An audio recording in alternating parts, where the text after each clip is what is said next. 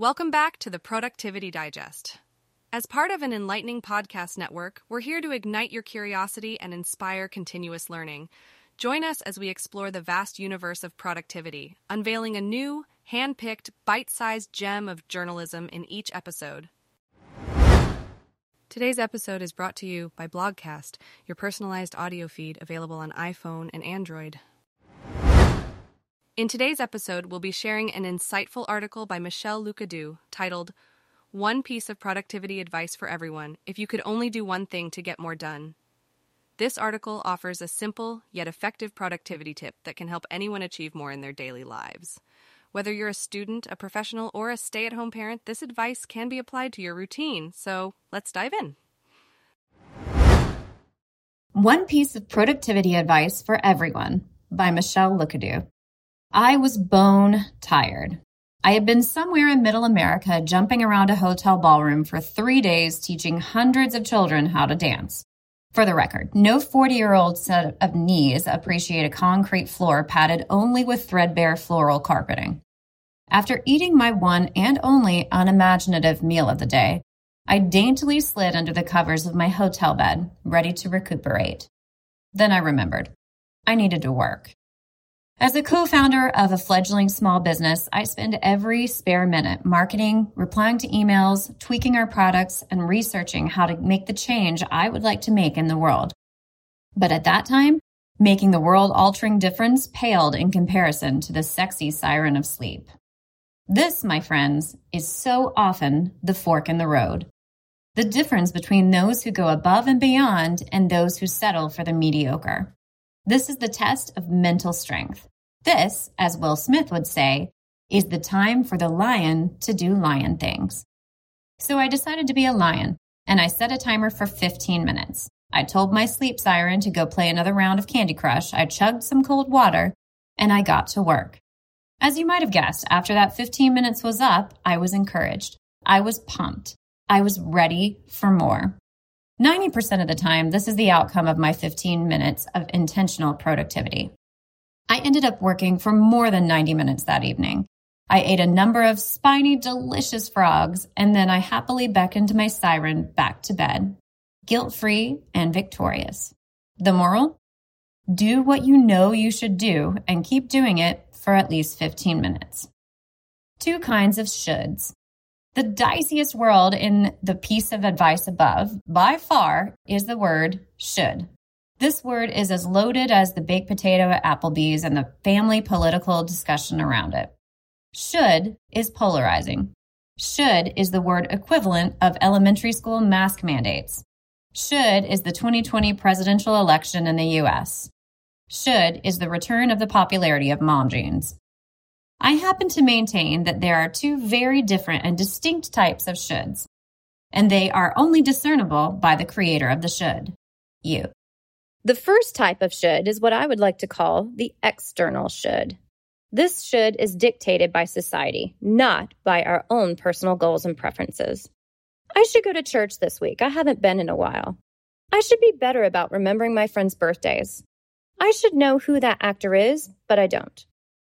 This external should rears its ugly head in the minds of people pleasers and indecisive empaths alike. Now, if you love going to Mass, licking the stamp on the world's last Hallmark greeting card, or playing IMDb roulette, bust a move with your bad self.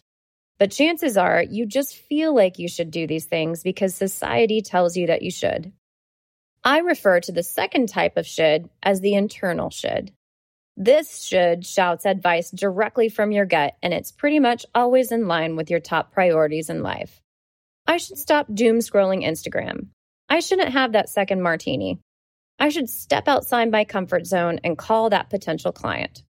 The completion of an internal should feels fantastic. You know you've faced down the demon and won.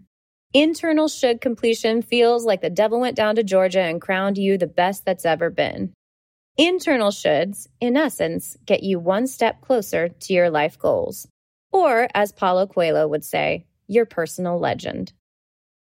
Recognizing which should is which. Now, only you can decide which should is which. If you need to prioritize rest, maybe you need to hit the hay more often. If you're like me and you're trying to build a business as quickly as possible, you might want to postpone heading to bed from time to time. But if you're only staying up because you want your coworkers to see the timestamp that you were burning the midnight oil replying to emails, your efforts might be a little misguided. Often, when people first start to attempt to discern an internal should from an external should, they only know after they've completed their task. The way you feel after you complete a task should say everything about whether it was worth your while. I remember spending a full weekend putting together a 3-year projection for a branch of a company I was working for at the time. Afterward, I felt empty. I left the company a few weeks afterward. That, like a long-waited exhale, felt fantastic. So here are some questions I like to ask myself before embarking upon a task. 1. Am I doing this for myself or someone else? Listen, doing things for other people is not a bad thing. Not unless you give no toots about that other person. 2. Will this task take me one step closer to one of my top 5 aims in life? 3. Will this should make me healthier, wealthier, more informed, or more fulfilled? 4. Is there another task I'm putting off by insisting on doing this task?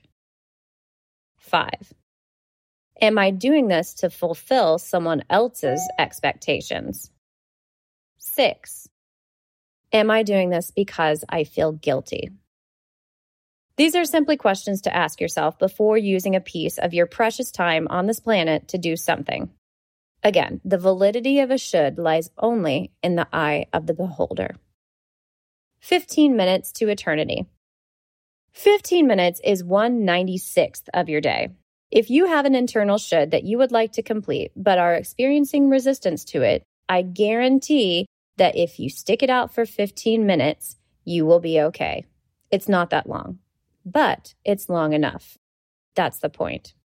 I've always found that when my 15-minute timer sounds, I have usually willfully wedged myself into a flow state, and I usually want to keep going. I'm also encouraged by my fortitude to follow through with what I knew I should do and take one small step toward my goals. All of this usually results in a productive work session, a feeling of accomplishment, and a determination to repeat this cycle in the future. So it's simple, but not really. Nothing is simple. But you can do anything, complex or simple, for 15 minutes.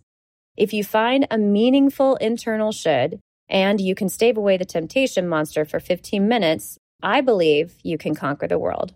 Or at least you can slay your to-do list for the day. If you enjoyed this, you may also like our other podcasts, the Self-Improvement Digest, the Psychology Digest, and the Life Digest. Stay curious, stay inspired, and thanks for listening.